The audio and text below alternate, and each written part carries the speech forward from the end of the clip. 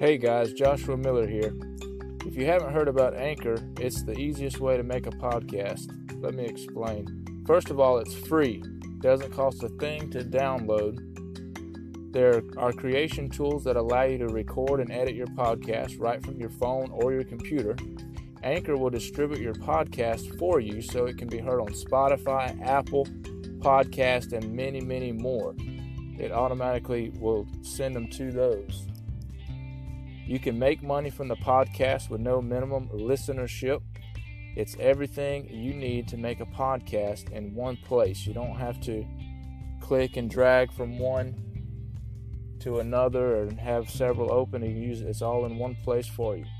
Download the free Anchor app or go to anchor.fm to get started. Thanks. Have a great day.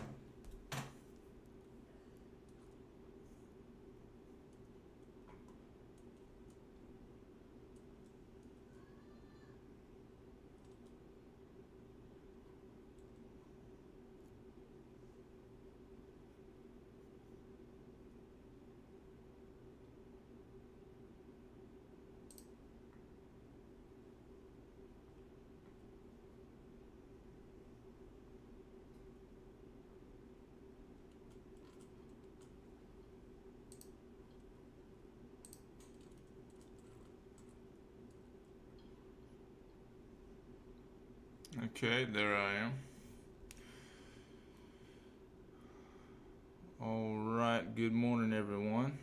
This is January 16th, 2022, and we're in the middle of a snowstorm. Excuse me. We've canceled services, so I'm going to be preaching online here, and I'm hoping you can join us. Colt and I went outside a little bit earlier, and we've got about 5 inches of snow here. But one thing we've never had is snow drifts and one of the snow drifts is about 2 feet high. So that's pretty interesting for around here. So as we watch the snowstorm, it's white outside now, and we've had the power flicker.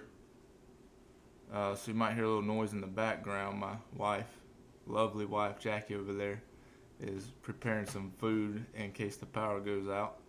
So you might hear some banging or clanging, clattering, whatever the word is, but don't mind her working in the background. All right, so we're going to get started with prayer requests. My Aunt Pam has started a prayer chain, and so we just connected with the prayer chain for my Uncle B, Brian Welch. He had a stroke this week, and he was airlifted from his home to Huntsville, Alabama, and is in the hospital there. They found blood clots in his brain and in his lungs. They were able to clear out most of 95% of the clots in his brain, and so he's stable now, and he's been in the hospital for 3 days now, I think, and so we need your prayers for him, for the church. He was a sheriff's deputy and also a pastor of the Franklin County Cowboy Church. So remember him and those that are stepping up to fill in, step up, help him out. Remember my Aunt Jen and all those there, all the church members and my family, if you would. We would appreciate that. And the Lord is already working miracles with him. He is stable. He's up. He's alert. And he's eating now. So we thank the Lord for that.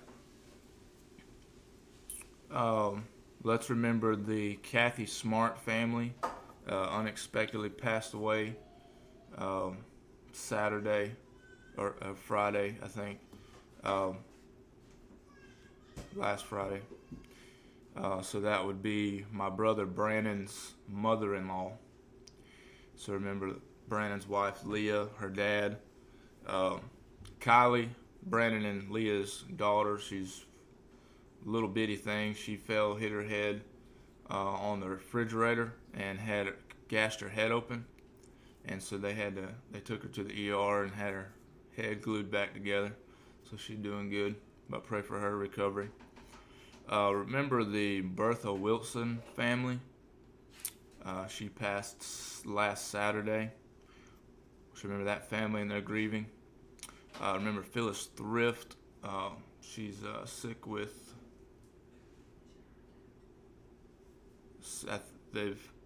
She tested positive for COVID, but had a heart attack. So she's in the hospital for a heart attack. Remember Robert Kimbrell. COVID. He's been jabbed and he has COVID. Remember my cousin Jeremy's, Jordan's stepdad Drexel. He's in the hospital. They put him on a ventilator, but he is stable and seems to be recovering to the point that they're lowering the level of the ventilator.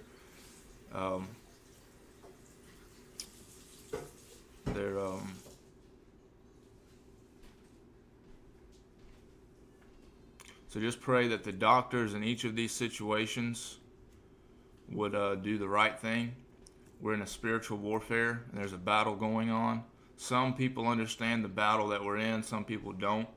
I've been attacked because of the things that I say. I can see what's the battle that we're in, and we're in the heat of the battle. We're at the front lines right now, and it's a battle between good and evil. It's a battle for our lives, for our souls, but not many people understand.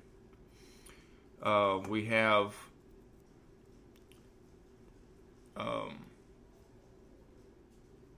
many things to pray about, many more things. There's a lot of lies going around. I want to mention that. I want to pray that we, as Christians especially, would take the blinders off and quit being deceived by the devil. This is National Religious Freedom Day. And I'll go ahead and cover this so we can cover this in prayer. National Religious Freedom Day. And let's see if you can read that. Got a receipt with my name on it. This was sent out by Pastor John MacArthur from Grace Community Church. He's a well-known pastor and may not agree with everything. If you're looking for someone that you agree with everything they say, you're never going to get anywhere. So you need to find someone that preaches the word, preaches the gospel, that's a Christian, that's given their heart and life to Jesus Christ as their personal Lord and Savior. They've repented of their sins, and they're being sanctified in their life. They're growing, they're witnessing, they're discipling, they're pleasing God. Jesus said, if you love me, you'll keep my commandments. We don't have to agree on everything, but we need to work together as the body of Christ and quit trying to split hairs. But anyway, so I'm going to go into that more detail, but we've made a stand for National Religious Freedom Day. The government is attacking Christians, and most people I know don't even see it. But we're being attacked by the government. We're being persecuted as Christians here in the United States of America. Canada is just a step ahead of us. They've arrested pastors, but so has states in the United States. They've arrested pastors. Brother Arthur Pawlowski, Pastor James Coates, they're both pastors from Canada. They've been arrested, they've been persecuted, and others as well. There's been churches that have been attacked for staying open through the lockdowns last year because of COVID. Once we realized that, hey, this has got more to do with it. This is not about our health. This is not about our safety. There is an ulterior motives behind this. This isn't about COVID. We stood open and kept our churches open. Now, at first, we closed. We wanted to fill it out. That's the wise thing to do before we understand. But we realized that there was something up. This was a cover-up. So we opened the doors of our churches. There was times that the congregation got scared. I said, okay, all right, we'll call it off for this day or for this day. But I said, we're not keeping the doors shut. But people got scared. 1 Timothy 1:7 says, God has not given us the spirit of fear, but of power and love and of a sound mind. And that's what I tend to lean on and trust is God's word. He's promised never to leave us or forsake us. And he tells us to do something. He expects us to do it. And he says God hasn't given us the spirit of fear. So I'm not going to live in fear. I'm not going to cower down because the government tells me this has happened and the government tells me we should do this. This is for the safety of the masses to close the doors down to prevent them from gathering. You know, God's word says, do not forsake the assembling of ourselves together as the manner of some is. He says, so much the more as that day is approaching, meaning the end day. The closer it gets to the Lord's second coming, the more we should meet in person. I haven't found anywhere in God's word that the excuse for not going to church and meeting in person as the body of Christ was because of a sickness, of a plague, or of a virus. We're supposed to meet, gather, and fellowship together, one-on-one, face-to-face. That is biblical. But we're in a spiritual warfare. I understand that COVID is real, that it is a bioweapon. It's not just a virus that just started spreading. It is a bioweapon. Fauci is in charge of that. He was funding the research of bioweapons, gain-of-function research in a lab in the Wuhan, China, and he was funding it. He knew about it, although it was illegal in the United States to fund that or experiment with any gain-of-function research. What you are doing is you're taking a virus that is not lethal to humans and making it deadly to humans. That is what Fauci is doing. He is going to be tried and held accountable, and I thank the Lord for Rand Paul, Ron Johnson, and others that are standing up and holding him accountable and putting him in the spotlight. He will be, Lord willing, held accountable for his actions and be kicked out of that position and taken out of power, to put it mildly. So I understand that there are National Guards being stationed at hospitals. What's the implication for that? Think about it. National Guard at hospitals. And what I had considered is this. When the American people realize that the government is trying to kill them with a deadly virus and the vaccines, because they're deadly and they have killed more people than the COVID has, the vaccines are killing pilots, have killed over 100 pilots at least that we know of. They've killed 100 pilots or disabled more. And there is up to 400,000 deaths from the COVID jab. That once people realize this, that you have been deceived, that you took these jabs in the face of safety, they say that they're claimed to be over 90% safe and effective, which is a lie. They are more deadly than the COVID. And I'm seeing people die from them. I'm seeing people sick from it, disabled from these jabs. COVID has a 99.8 something survival rate, and the jabs don't compare to that at all. But anyway, once the people realize that, why is there National Guard being put up at hospitals? Once the people, the public, realizes what the government is doing, just like, the Tuskegee, the Trail of Tears, what else? The Holocaust. We're Americans. We're a little bit different breed of people. Once we I don't know why we've been deceived this long for that fact, but anyway, once we realize, the public realizes, because we've realized that they don't have a founding in the Word of God. They don't have Scripture. They're not grounded in the Word of God.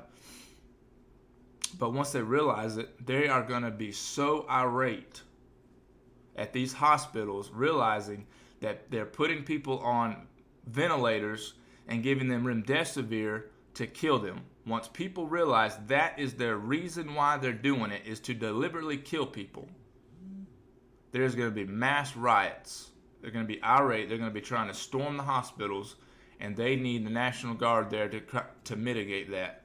And because it's going to be revealed with them trying Dr. Fauci, and the truth will be known through this hearing, through these trials of Dr. Fauci.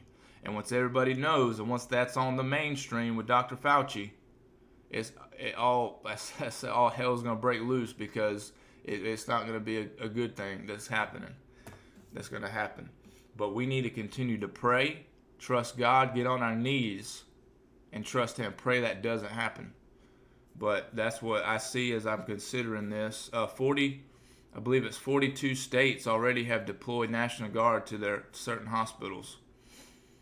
So we need to pray for that. We need to get on our knees and pray. This is biblical proportions. And get on our knees and ask Him for repentance. 2 Chronicles 7:14. If my people, which are called by my name, will humble themselves and pray and seek my face and turn from their wicked ways, He says, I will hear from heaven. I will heal their land, and I will forgive their sins.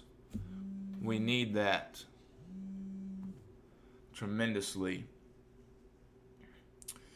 So that's what we're going to pray for, and then we'll get into the message. If there's anything else, you can send it through the comments or through Messenger and let me know that way. Let's go to the Lord in prayer. Dear Father, Lord, we thank you for today. We thank you for your many blessings. Thank you for what you've done for us, what you've given us. I thank you for my family, for my church family. I want to come to you with these requests with my Uncle B, and I'm heartbroken with what has happened with him. But I thank you that you have your hand on him. You've promised never to leave us or forsake us. We know that he is a faithful servant to you, and he has preached the word, preached the gospel faithfully. He has stood up for his people faithfully, seeing he's gone he's a sheriff's deputy. He's put his life at risk, proving to others that he is a Christian, sacrificing his life for other people. And that's what we're supposed to do. I pray that you would touch him and give him a complete recovery. Be with the Bertha Wilson family and comfort them in their grieving. Be with the Kathy Smart family. Be with Leah, her father, her brothers, the whole family there, and comfort them in the grieving. And I'm thankful that my mom was able to go out there and help them through that that initial shock there. And I'm glad she's back safe from traveling. Be with Phyllis Thrift, and she had a heart attack, and be with those that are sick in her family, the others that are sick. Pray that the whole family won't get sick, but comfort them, protect them. Be with Robert Kimbrell, and pray that he would recover. Be with Jackie's Aunt Linda also. She's been sick more lately after taking the jab. Be with Drexel. He's been in the hospital. They put him on the ventilator. I pray that they would take him off. Pray that he would recover completely. Be with those in the snowstorm and those that may have the power outages. I pray that you would be with them and protect them, keep them safe. Pray that we'd be able to know if there's someone in need around us. Help us to be alert and to help those in need. Help us to be the hands and feet of Jesus here on earth. Give those that need clothes on their back and need food in their belly, and the word of God in their heart, their mind, and their soul. Help us to be influential and help us to stand out and separate ourselves from among the world and be a peculiar people, so that people can see something different in us, something unusual, something supernatural, something that they want, something they need.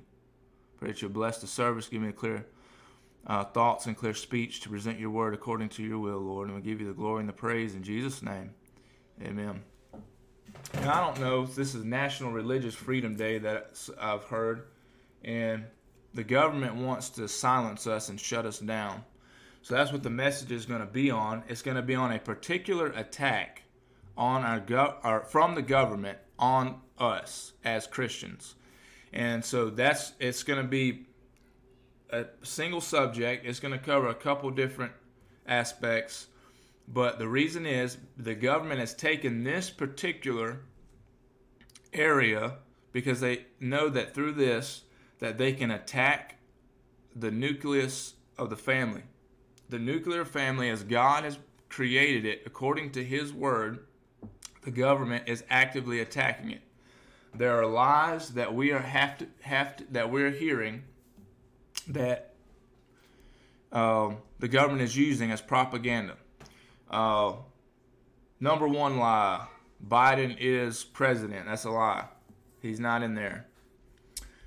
They've performed a coup, and apparently it was successful, but it wasn't 100% successful because we got Dr. Fauci on trial, and he will be held accountable for what he's done and what the government has done. Lie number two: the jabs are safe. That's a lie. That's another way the government is attacking us. So these are things that we can look at, and if you can do your research, you will find right there in front of you that these are lies that the government is pushing to hide us, to destroy Christians. Excuse me. Lie number three. I just lost track. Had a couple kids run by.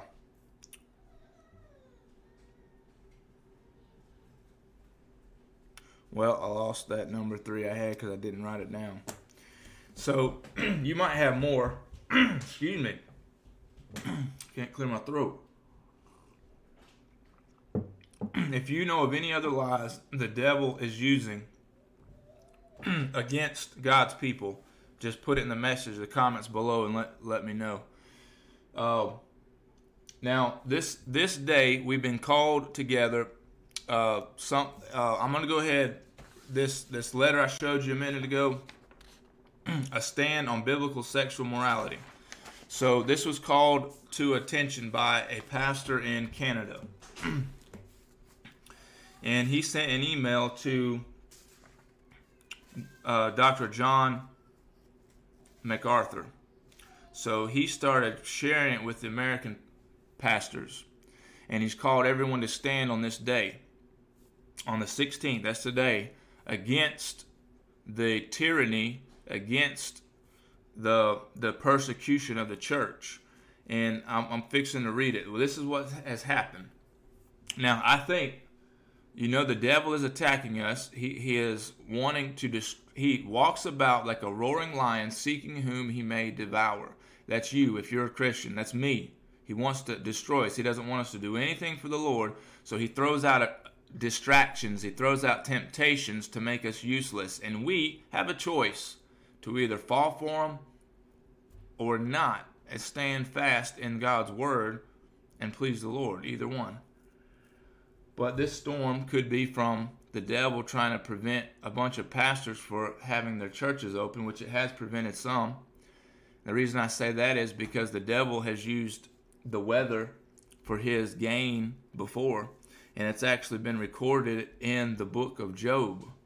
Remember when he sent a whirlwind to Job's children's house, and he leveled the house and killed all of his children? He did that with a tornado. And the devil is the prince and power of the air. Thus, he could have sent this storm. But I'm not going to let that stop me preaching God's word. So here, I'm going to read what this pastor sent. So if you would, please just listen and pay attention. And take what the Lord has for you out of this. So, like I said, I'm going to be bold. I'm going to be steadfast, unmovable, always abounding in the work of the Lord. I'm not going to let the devil take me down. I won't let the government take me down. They can persecute me all they want, which they already have. I let churches persecute me. They have, but I'm not letting that stop me. So here it is. It says, "Dear minister of the gospel, I write to you this Christmas season to call your attention to an urgent matter in which the gospel of our Lord Jesus Christ is under attack. On December 22nd, I received an email from Pastor James Coates of Grace Life Church of Edmonton in Alberta, Canada. You will remember that he was recently imprisoned for keeping his church open during COVID-19 lockdowns. James is a graduate of the Master's Seminary and co-author with Dr. Nathan Busenitz of an excellent new book, God and Government, to be released March 2022. James' recent email gave me insight into the Canadian government's decision to pass Bill C-4, which directly comes against parents and counselors who would seek to offer biblical counsel with respect to sexual immorality and gender. James indicates that it could be used to criminalize evangelism. To clarify the bill, James forwarded this email from Pastor Andrew DiBartolo." So here's the email. "Thank you so much for your willingness not only to shine a light on the situation here in Canada, but also your participation in calling other men to preach on biblical sexuality on January 16th in unity and solidarity with ministers here in Canada. I and we are truly grateful for your ministry and service." I want to note here, the snow wouldn't stop any pastors in Canada, but it would stop people here in the South. Excuse me. So they're still preaching on this, probably now or getting ready to at this time. So Bill C-4 passed through the House and the Senate without opposition. Not a single dissenting vote was cast by any member of the Conservative Party. It received royal assent on December 8th, which means it will come into law after January 8th, 2022. This means this law, Bill C-4, has already become law in Canada. Now, anything that Canada does that's tyrannical, our government wants to mirror it here in the United States. That's why we have to make a stand. So it is now, right now, today, it is illegal for pastors to preach against sexual immorality. It's illegal. They will go to jail if they preach God's word. That's why we're standing up now today. The bill will amend the criminal code in Canada to ban conversion therapy. It will criminalize, among other things, causing another person to undergo conversion therapy, promoting or advertising conversion therapy. This means that anyone that decided that the sex they were born at, was not what they wanted to be, and they underwent surgery to change it, but then later realized the mistake they made, it is illegal for anyone to help them or consider them reversing what they can back to the way God made them. This bill makes that illegal. In the preamble of the bill, it says that the belief that heterosexuality, cisgender identity, and gender expression that conforms to the sex assigned to a person at birth are to be preferred over other sexual orientations, gender identities, and gender expressions is a myth. Well, I'll read that again. He said the belief that heterosexuality or gender expression that conforms to the sex assigned to birth is a myth. That, in other words, the belief, I trust God's word. When he said, I make you male and female, that's what he meant, and that's what he did. Male and female. If you're born a male, you're a male. If you're born female, you're a female. But they say that's a myth. Canadian government said that's a myth. According to Canadian law, as of January 8th, 2022, the belief in God's design for marriage and sexuality will now be seen as a myth. The bill defines conversion therapy as a practice, treatment, or service designed to change a person's sexual orientation to heterosexual, change a person's gender identity to cisgender, change a person's gender expression so that it conforms to the sex assigned to the person at birth, repress or reduce non-heterosexual attraction or sexual behavior, repress a person's non-cisgender identity, or repress or reduce a person's gender expression that does not conform to the sex assigned to the person at birth.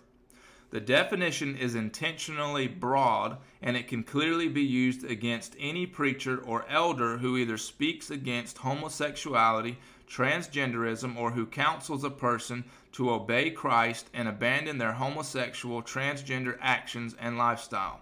This means as of January 8, 2022, it will be against the law to preach, teach, or counsel regarding God's design for marriage and sexuality. Everyone who knowingly causes another person to undergo conversion therapy, including by providing conversion therapy to that other person, is guilty of an indictable offense and liable to imprisonment for a term of not more than 5 years. Similarly, everyone who knowingly promotes or advertises conversion therapy is guilty of an indictable offense and liable to imprisonment for a term of not more than 2 years. On January 16, 2022, faithful men across this country and many in the United States as well will be preaching on God's design for marriage and a biblical ethic of sexuality. We will be doing so illegally, declaring to the state that there is one God and one Lord over his church, and that Christ alone gets to both define marriage and dictate what is required in the pulpit. We are honored that our American brothers will be joining us in this. Yours in Christ, Andrew DiBartolo, teaching elder, Encounter Church. So that was the email. So now it's illegal for Canadian preachers, pastors, counselors, parents to counsel or advise anyone against therapy or reversing their homosexual transgender lifestyle back to heterosexually, the way God intended it. That is now illegal. But I'm standing up, stepping up with others, pastors, to preach against it because that's what God has called me to do. And I'm not backing down. Hold on just a second here.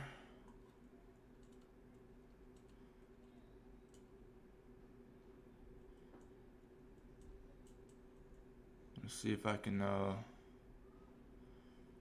don't know how to do this on the live.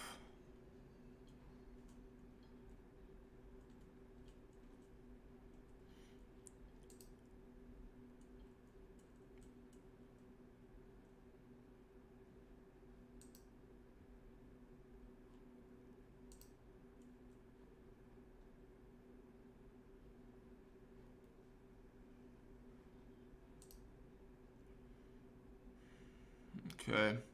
Well, I was trying to tag some people in it. All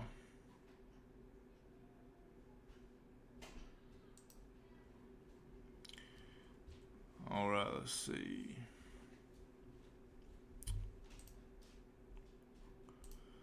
All right, well, I'm not sure how to do it. I don't have a setting for that.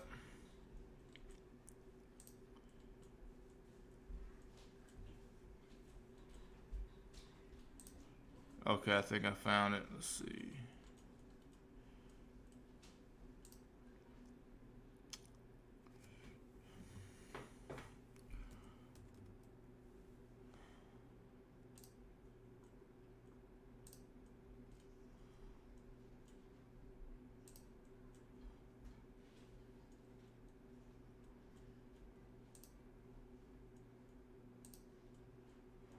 Try to tag a few people to get this spread out. Let's see here.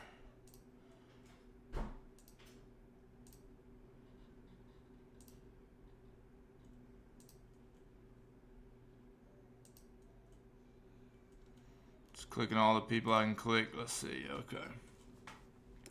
All right. Sorry about that.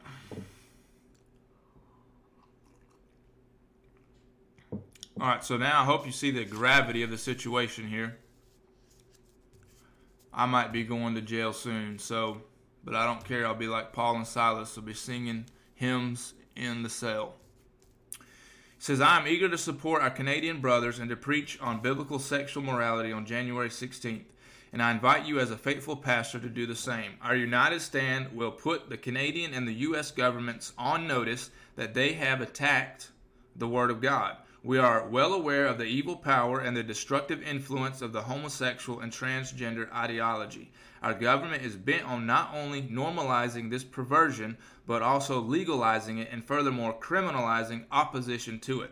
I want to say right here, in case I forget to, the government is taking the act of homosexuality, the act of transgenderism, the ideology of it, and attacking Christianity with it.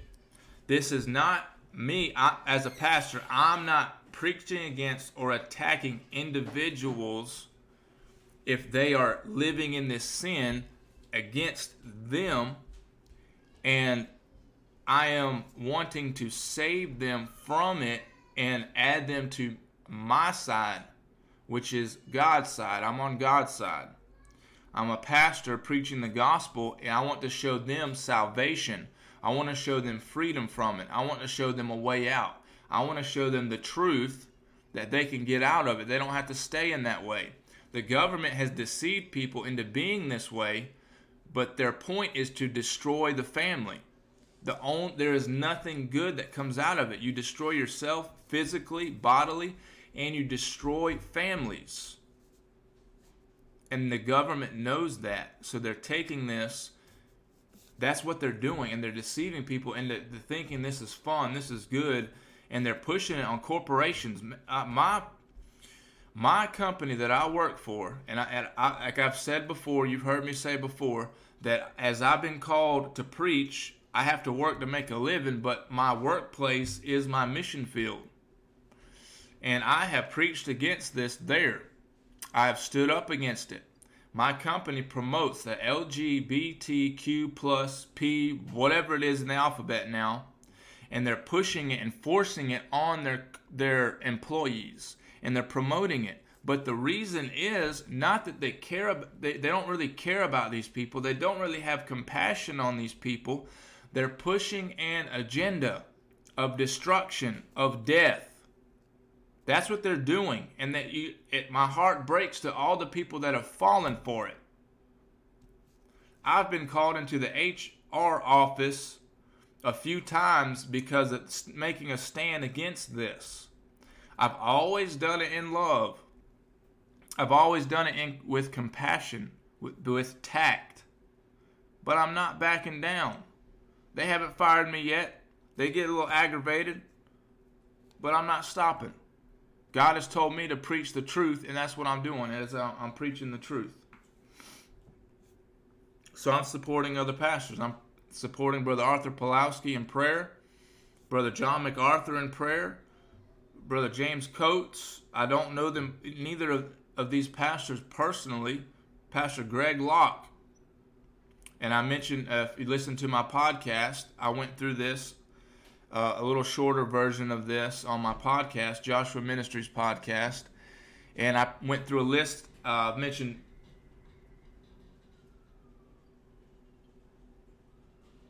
pray for them. I hear a ambulance or a fire truck going down the road now. Pray for them and the call and whoever they're going to. I prayed for about 10 different pastors to give them the strength and the boldness to step up and preach today on this day. And to preach God's word no matter what. Don't let nothing wavering. Some don't understand. I've been attacked by someone in my family by my stance, claiming I drank the Kool-Aid. But I'm preaching God's word. I'm preaching the truth. If, as being a minister and a pastor, I care for the flock. I'm a shepherd of the Lord. And as Christ was a good shepherd, I'm supposed to resemble that remark and be a good shepherd and care for the sheep of his pasture. If I see a wolf coming in to this flock, trying to tear down the fence, destroy the gate, and destroy the sheep in the pasture, what do you expect me to do? Stand there and just watch it happen? No, that's not what a shepherd does. God told us we are his shepherds of his flock. We're to step up, protect, serve, and provide to the flock. If we see a wolf, whether it be a false teacher, I've stood up against false teachers. I've had to make a stand. They want to deceive God's people. They live their life in lies and lead along ignorant sheep.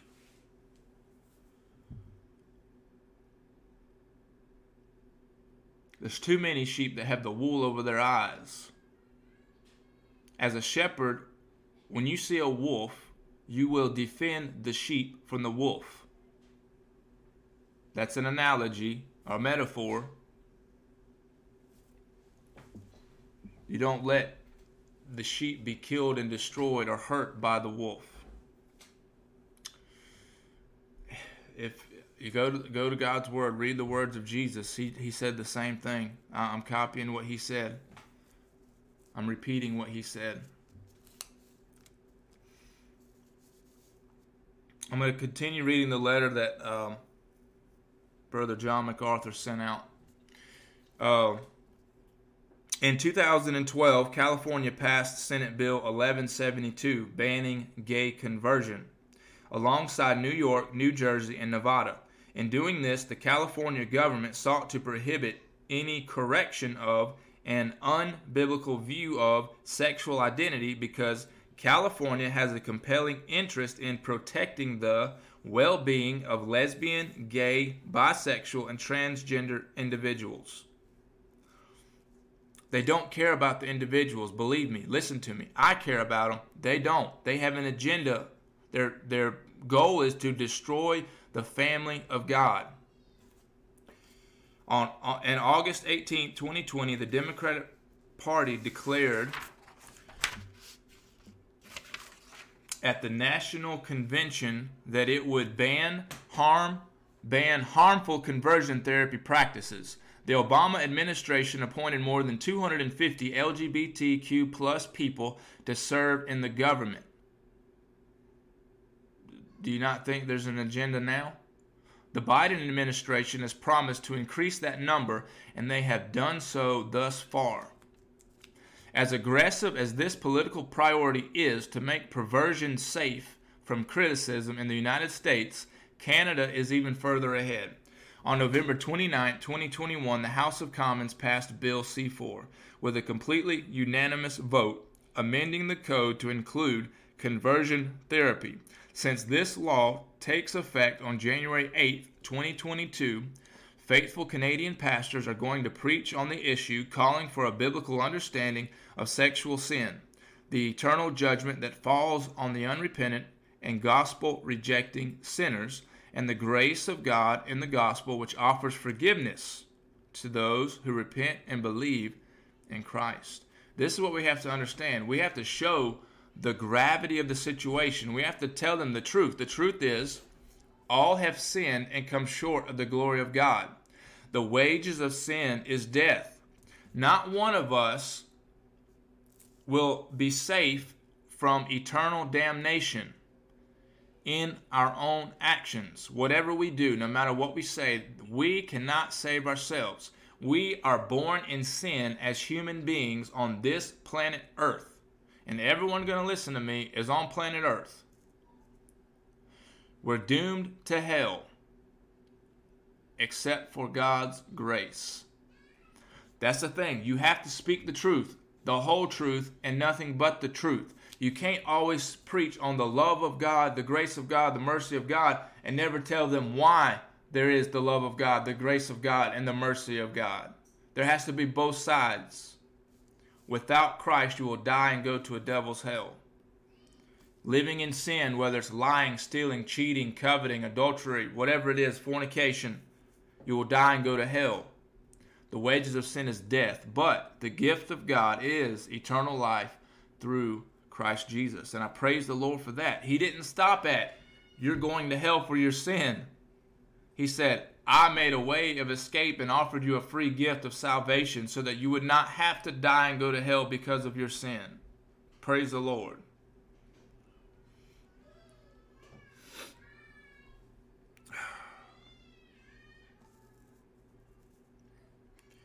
I'm going to continue with his letter. He's got a couple paragraphs here. He quotes 1 Corinthians chapter 6, verses 9 through 11, and that's the words of Paul. He says, or do you not know that the unrighteous will not inherit the kingdom of God? Do not be deceived, neither the sexually immoral, nor idolaters, nor adulterers, nor effeminate, nor homosexuals, nor thieves, nor the greedy, nor drunkards, nor revilers, nor swindlers will inherit the kingdom of God. That's it. That's clear as crystal. If you are one of these, you're not going to heaven. That is clear as day. But he continues, and such were some of you. And I praise God for that. But such were some of you. But you were washed. But you were sanctified. But you were justified in the name of the Lord Jesus Christ and the Spirit of our God. All sinners need conversion, but the list focuses specifically on the sexual immoral, adulterers, effeminate, and homosexuals, who will not inherit the kingdom of God. Our calling as gospel ministers is to preach the truth, confront sin, and call all men to repentance and obedience to the gospel, the good news that achieves soul conversion and saves sinners from eternal wrath. Jesus said, I am the way, the truth, the life. No man comes to the Father but by me. That is still true. That is John 14:6. So here's the question he asks. Will you stand with me and our Canadian brothers and confront in a spirit of love and mercy the damning sins legalized in our culture? Pastors, will you join the nationwide effort to preach on a biblical view of sexual morality on January 16, 2022, and proclaim the gospel of salvation that is now criminalized? Faithful church members and lay leaders, will you join in prayer that God would work powerfully through the preaching of His Word and in the lives of the lost? If we all stand strong in this conviction together, the governmental forces of evil will be put on notice that divine love and sovereign grace compel us to be faithful to proclaim radical transformation at any cost. This world system and its human governments will gladly send people to hell, but our calling is to rescue people with the truth. And then he quotes 2 Timothy 2, verses 24 to 26. It says, "And the servant of the Lord must not strive, but be gentle unto all men, apt to teach, patient, in meekness, instructing those that oppose themselves, if God peradventure will give them repentance to the acknowledging of the truth."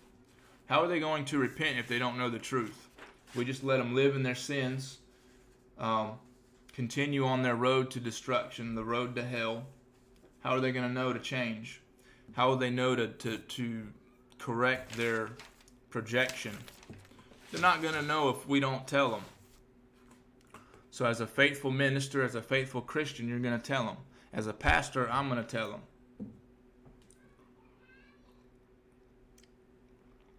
All right, so that's the challenge. That's what you needed to know. So here we are, a stand on biblical sexual morality.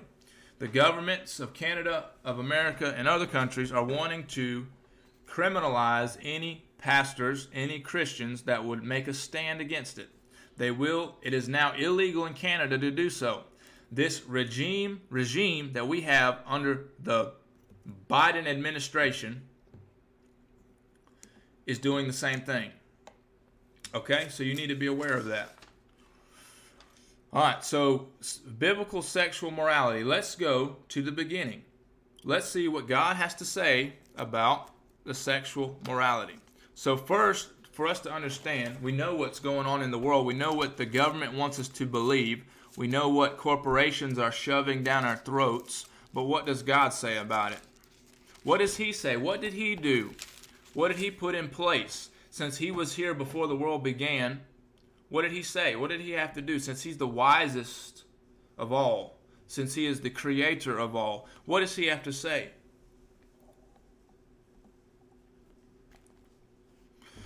Let's go back to the beginning, the book of Genesis. You know the Bible is not one book. It's a compilation of 66 books. So let's go to the first book, Genesis. And we're going to go to Genesis chapter 1. And Genesis chapter 1 shows creation. So what the world is confused about is that their data shows a big bang, shows just an explosion of things happening.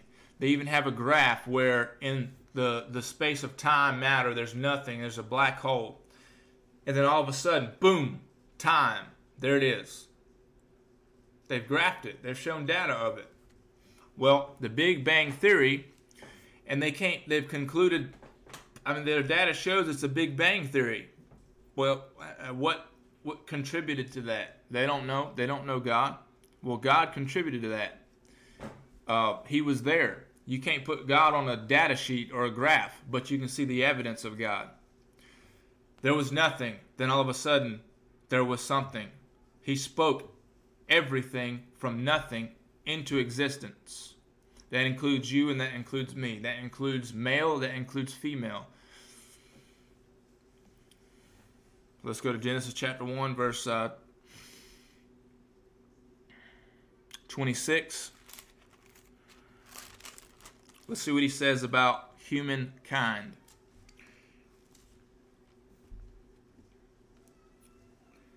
And God said, "Let us make man in our image, after our likeness, and let them have dominion over the fish of the sea, have dominion over the fowl of the air, have dominion over the cattle, have dominion over all the earth, and over every creeping thing that creeps on the earth." God put man in charge of the world. Nothing is superior to man on this earth. Verse 27. So God created man in his own image. In the image of God created he him. Male and female created he them. So right here at the very beginning, to understand where we are today, we have to go to the beginning. This is the beginning, and this is the truth. God made male, God made female. He didn't make two males, he didn't make two females. He didn't make two males plus one female. He didn't make one male plus two females. He made one male and one female. That's it. That's the doctrine of marriage. One man, one woman. That's what God did. That's how he established it. He showed us, he spoke in existence what he desired, his desire. This is what he told us to do. He continues, he says, and God blessed them, and God said unto them, be fruitful, and multiply, and replenish the earth. Subdue it, and have dominion over the fish of the sea, and over the fowl of the air, and over every living thing that moves upon the earth. He gave mankind dominion, but he established marriage. He showed that one man, one woman was in marriage. God ordained them and put them together.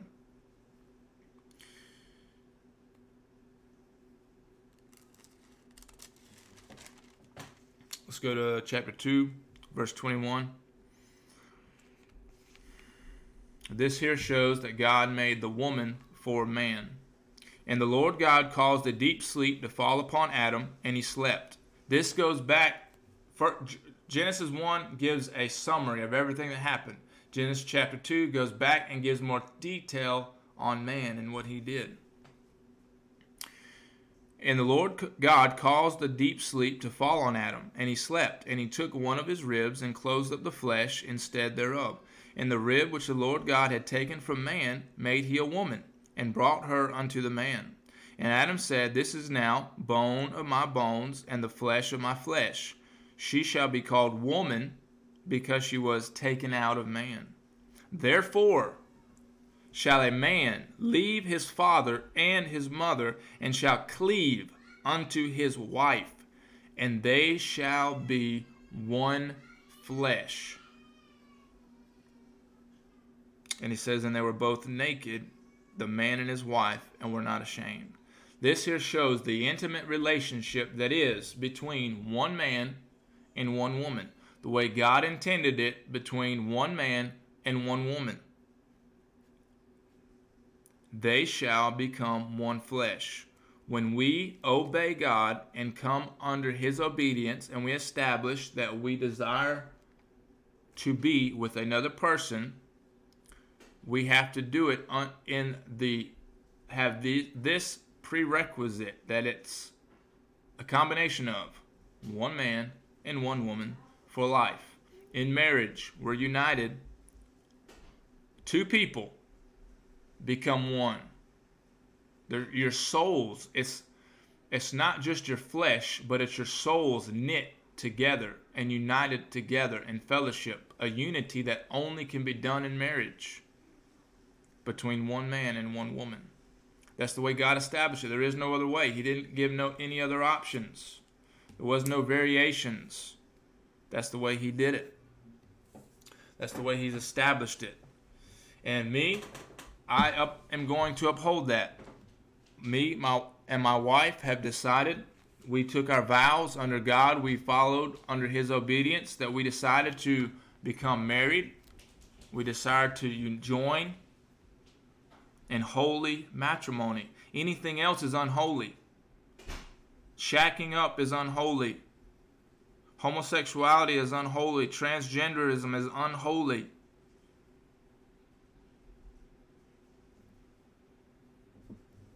God established it. It's not my words. It's his words.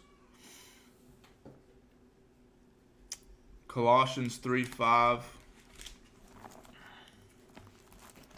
We have to make a stand. In order to know which direction we're going, we're going to have to know which way we're going. You know what I mean? So, we can't be tossed to and fro by every wind of doctrine. There are churches now pushing homosexuality on their congregation. They've fallen for the deception. They've fallen for the government's lies. The people like it. It's good. It's huge, but it's still a minority. It's still a small niche of people. But the government's trying to push it on all people because it destroys families. That is why. They don't care about you. They don't care about your individualism, your diversity or equality. I get that tossed around a lot where I work. They don't care about you. I care about you. I love you. That's why I'm speaking the truth to you. So Colossians 3:5.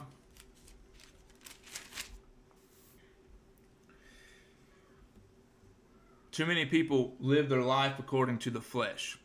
But Colossians 3:5 says, "Mortify therefore your members, which are upon the earth, fornication, uncleanness, inordinate affection, evil concupiscence, and covetousness, which is idolatry." Anything other than what God has told us to do and to follow is idolatry, because we're disobeying God and putting something else in His place. This verse here, as we see, it combats Gnosticism, which states that the physical body is evil, and since it is evil in itself and cannot be redeemed from its evil ways, it might as well do whatever it wants. Do you see a lot of that today? They may not claim that they believe their idolatry or is in Gnosticism, but that's what it is. Well, I'm evil. I'm already perverted. My flesh itself is perversion. And so I'll let it do what it desires because that's happiness. That's a lie. Straight from the devil. That's why Paul says here, he says, mortify your bodies. In other words, he's saying, bring your body under control and treat them as though they were dead. Your desires, your fleshly desires, treat them as if they're dead. Control it. They have no power over you in God, in Christ. If you're living this way, you're not in Christ. That's why we have to die to sin. Paul says death, die. We're going to die, and then we're going to pass, and we're going to make our bodies a living sacrifice for Him. Let's go to 1 Corinthians.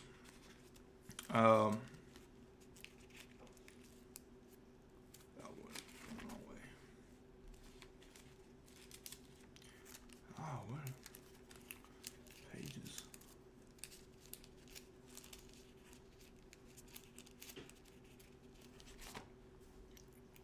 1 Corinthians chapter 6. All right, so this is a stark warning to all of us. I'm included, but I know where I get my salvation from, and I've applied it. 1 Corinthians chapter 6, verses 9 through 11, he says, "Know you not that the unrighteous shall not inherit the kingdom of God?" Here's a question. Don't you know that the unrighteous won't be in heaven? None of us, being unrighteous, unrepentant, will not be in heaven. If we were to die today in our sins, we would go to hell. We have to understand that. Paul says here, do not be deceived. The government wants to deceive you. Your corporations want to deceive you. Your family might want to deceive you. But what they're doing is they're lulling you to eternal damnation. So he continues and he specifies a couple of sins, specific sins. And these are sexual sins. He says, neither fornicators, nor idolaters, nor adulterers, nor effeminate, nor abusers of themselves with mankind. In that first verse 9, those are sexual sins. It's idolatry of the flesh. Lust of the eyes, lust of the flesh, and the pride of life.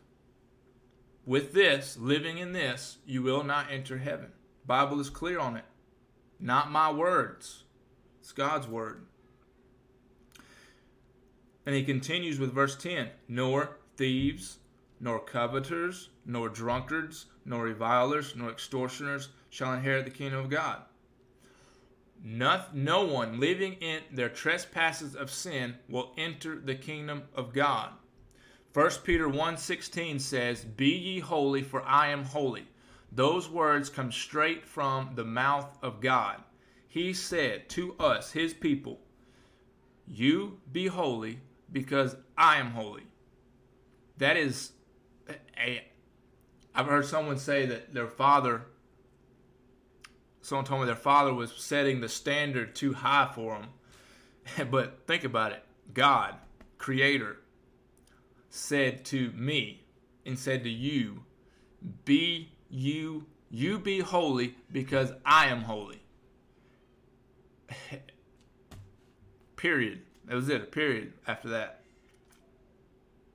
We will not fellowship and live in eternal life with Him without doing this, without rejecting sins, without asking for repentance, and without trusting Christ as our Lord and Savior. Nothing will get us there. Nothing else. No other religion, no other person, except through the shed blood of Jesus Christ. And Paul verifies this, the fact that some were in trespasses of sin, some were dying and going to hell, but instead they weren't on that same path anymore. They found the way out. Verse 11 says, and such were some of you. All right, so let's go back, and I want to say a little bit more on verse 9 before I pass it up. He said, be not deceived. Now, one thing that gets me, fires up my righteous indignation, is this word effeminate. Those that, all of it does, but you recognize the others, homosexuality, transgenderism, but effeminism, what is that? Effeminate is where a man made in God's image wants to act like a woman who was made for man. That's out of order. That's ungodly. And Paul says here, if you are effeminate, a man that acts like a woman, you're not going to heaven. You are made a man and you're to act like a man. You're supposed to be what? Not have the spirit of fear, but power, love, and a sound mind. You're supposed to be able to reason and reckon and use critical thinking and choose with wisdom and knowledge. And that's all men and women, of course. But a man to be acting like a woman is sinful, is wrong. And I can't stand it, especially seeing a Christian acting like that, acting feminine. That effeminate is a man acting like a woman. That is wrong. It makes me sick. But you have to understand, it's not just the way they act. It's not just a tendency because they were raised by their mom and they didn't have a father figure or anything like that. But it's a sin. It's a characteristic that God said do not have. So you can change it and control it and remove it by the grace of God through His mercy, trusting in Him, obedience to Him. Put an effort to it to obey God's word.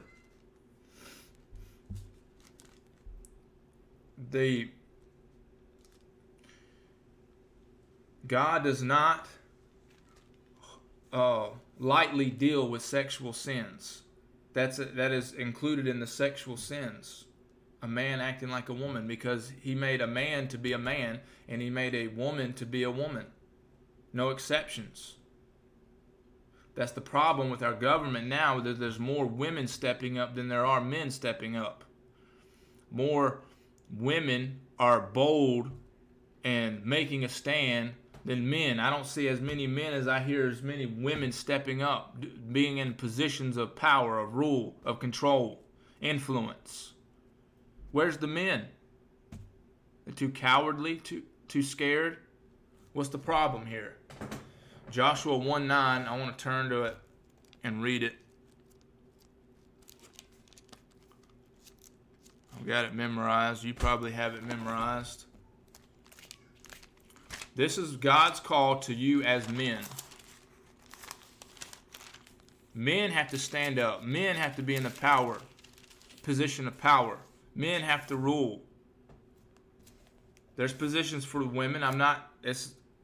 I'm making a statement here with the word effeminate. This is addressed to the men right now. Joshua 1:9. This was a direct command to Joshua. He was taking over the position Moses as the leader of God's people, the children of Israel. He was to be their leader and to be in charge. He had a huge responsibility. He had over 2 million people under his command.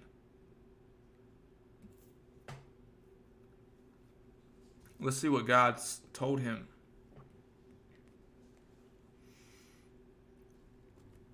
First, God asks a question.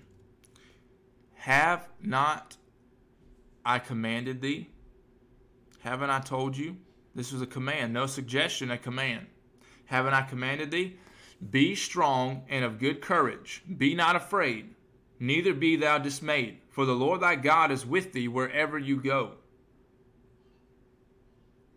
See that? As men, we have to understand our relationship with God and the fact that he commanded us to be strong and of good courage. We don't back down. Men don't back down.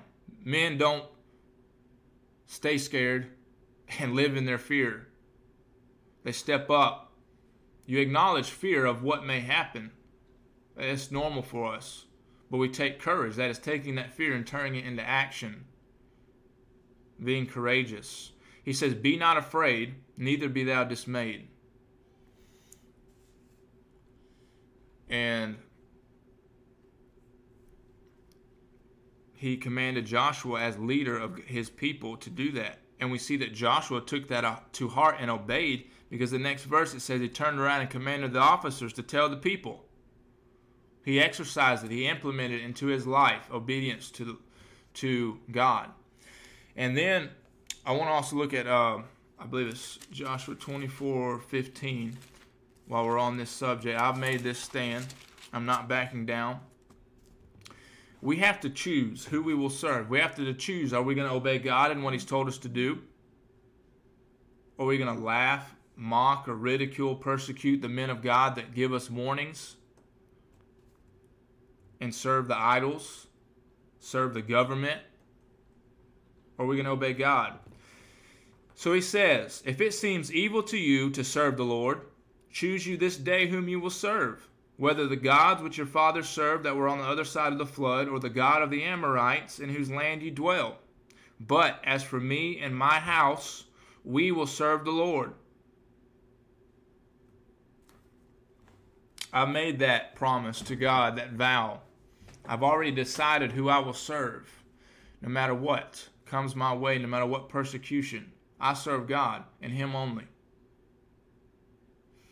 I will obey him till I die. Now, I'm not perfect. I haven't always obeyed him. I've faltered. I've failed. I've given into the flesh here and there. But that is the goal, is to completely serve him and not back down. To show courage, show bravery, because God has commanded us to do it. We're going to continue in that way. Now, we need to share it with others and show compassion to others and show that they can do this and be strong. I've made a stand. I can make the stand. You can make the stand. There's too many around us that need the love of God, the love of Christ. There's too many of us that need direction from someone that's strong and courageous and powerful in the Lord, that's not going to back down. We need more of that. Decide this day whom you will serve. Is it going to be this people, this government, the Amorites in whose land you dwell? Well, who is that? That's the government. That's the regime that's in place. That's the secular things. That's the earthly things. Are we going to follow that and do what they say? Wear a mask when you're told. Stay away from your family members for Christmas and for Thanksgiving, and don't see your grandparents. Don't see your brothers and sisters for holidays because you might make them sick? Are you going to quit going to church and isolate yourself away from God's people because the government told you to? The only pandemic that we're in is a pandemic of fear. The pandemic of disobedience. The pandemic of lust. That's the problem. So I'm urging you, challenging you today to step up out from among them. Jesus commanded us to be holy, for he is holy.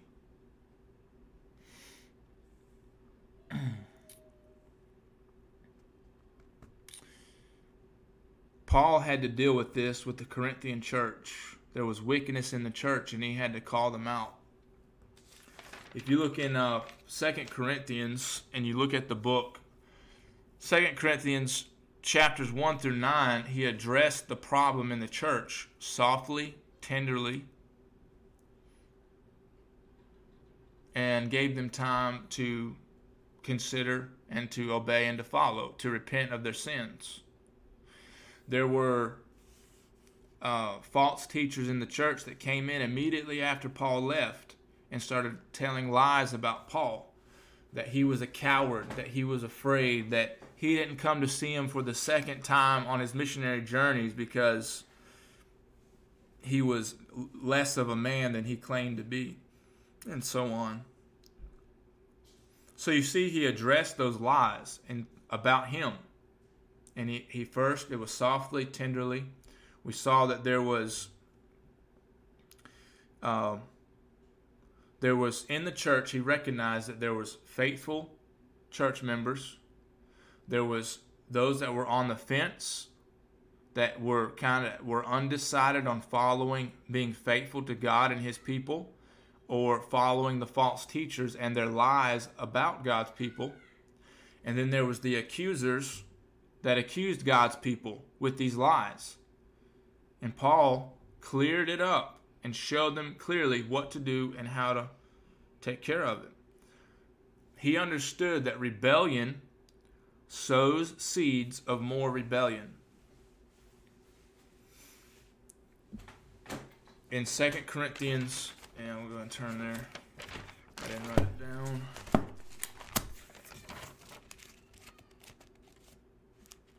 Where am I? Let's see.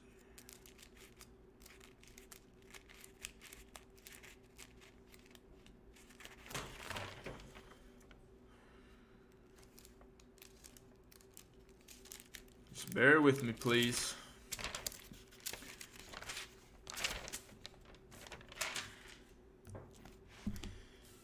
We see his tenderness to them, to his people, the love and compassion. He showed this and exercised it first. We see, but I determined this with myself, that I would not come again to you in heaviness. For if I make you sorry, who is then that makes me glad, but the same which is made sorry by me? And I wrote this same unto you, lest when I come I should have sorrow from them of whom I ought to rejoice, having confidence in you all, that my joy is the joy of you all. For out of much affliction and anguish of my heart I wrote unto you with many tears, not that ye should be grieved, but that ye might know the love which I have more abundantly unto you. That's why I share the gospel, is because I love you and I care for you. But that doesn't mean I will not use correction. I will not use admonitions. We're called to do both. If we have erred, made a mistake, we're held to accountability. That's part of being a Christian, part of being obedient to God's word. We see that Paul did that with these false teachers, and the faithful members had no rebuke. The ones on the fence had a gentle rebuke, but the accusers were point blank, face to face, called out for their actions because of their disobedience and their deception. He called them out. So chapters 1 through 9, we see a gentle rebuke, but chapter 10, he lays down the law against these disobedient people.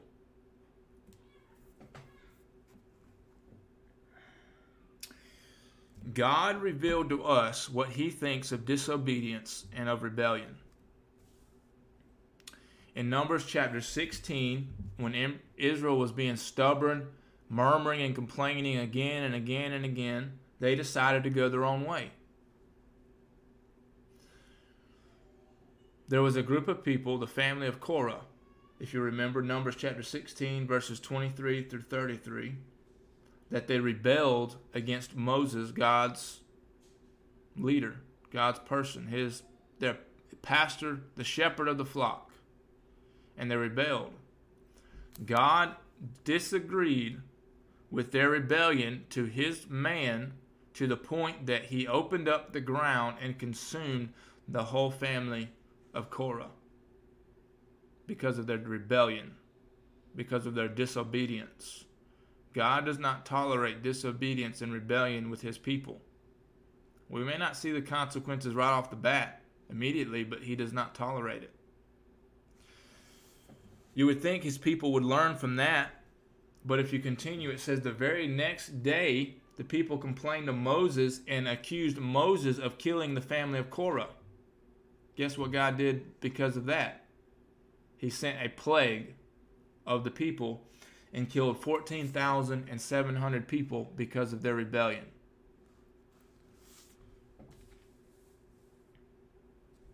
God does not tolerate it, but he provides us salvation and love and mercy and grace. I thank God every day because of the mercy and grace he's extended to me. And I desire to obey him because I love him. He's my heavenly Father. He saved my soul. I have an eternal place called heaven. It'll forever be my home. And when heaven is brought down, the new heaven and the new earth, the new Jerusalem, and it's all settled, and God has wiped away sin for eternity, I will dwell there. No more sin, no more sorrow, no more pain, no more agony, forever with my heavenly Father. But he's provided that to you. And he's provided that to every person. Everyone that would ever live to set their feet on this earth, born into this world, he's offered the free gift of salvation.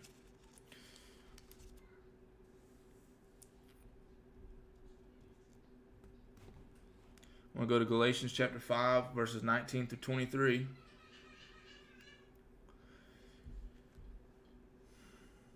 Now the works of the flesh are manifest, which are these: adultery, fornication, uncleanness, lasciviousness, idolatry, witchcraft, hatred, variance, emulations, wrath, strife, seditions, heresies, envyings, murders, drunkenness, revelings, and such like, anything like that.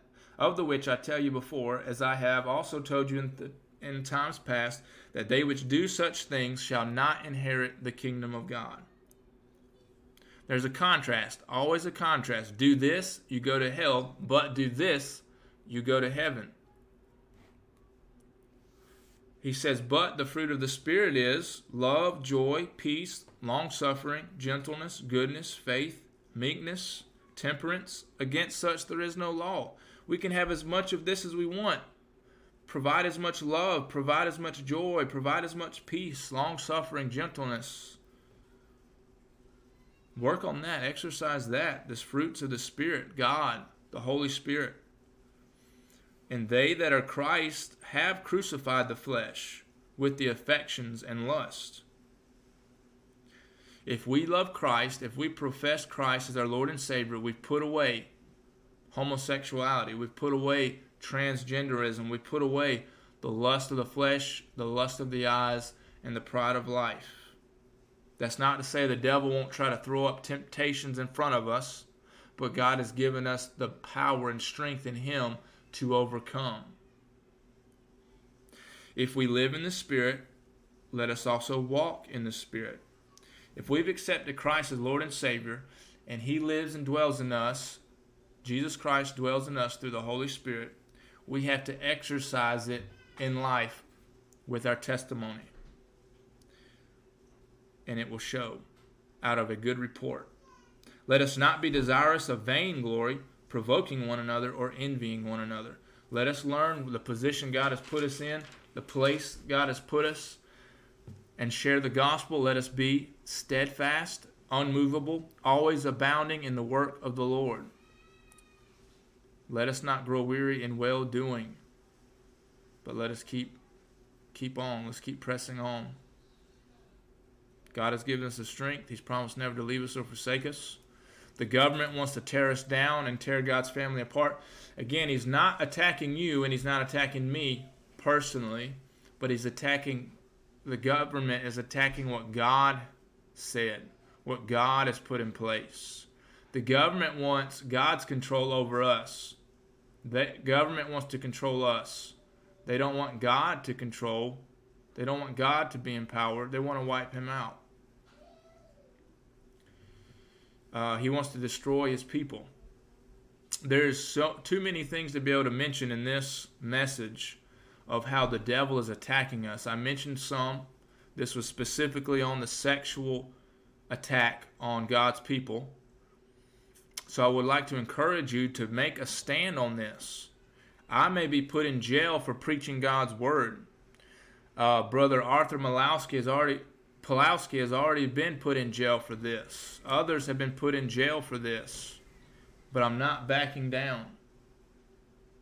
I may be tortured for it. I don't care. To be absent from the body is to be present with the Lord. I've made a stand. I've made a decision. Will you? Let's go to the Lord in prayer. Dear Father, Lord, I thank you for today. I thank you for your many blessings. I thank you for what you've done for us, what you've given us. I thank you for everyone involved, everyone that will hear my words. I pray we're in a warfare. Soldiers don't sit on the couch and do nothing. I pray that we would step up to the plate, understand the gravity of the situation, understand that what government does affects us where we're at, that God has called us to step up and stand out as his people, to be courageous and to be bold. I pray that each one listening and hearing this would surrender to you completely and understand that these are tricks and snares of the devil. Paul says, be not deceived. God says, be ye holy, for I am holy. Don't give in to sexual sins. The greatest thing about it is that if anyone has fallen to these sins, God has provided a way out. We acknowledge that we've sinned, that we've disobeyed our loving Father, that Christ died on the cross for us, that he died for our sins, he shed his innocent blood, that he was buried 3 days, that he rose again. He was born of a virgin. In fact, that actually happened. And his desire was to be God in the flesh so he could provide salvation for us. I don't understand the whole reason and intent to all that he did, but I believe the words that he gave me and trust him and believe that he did it for us.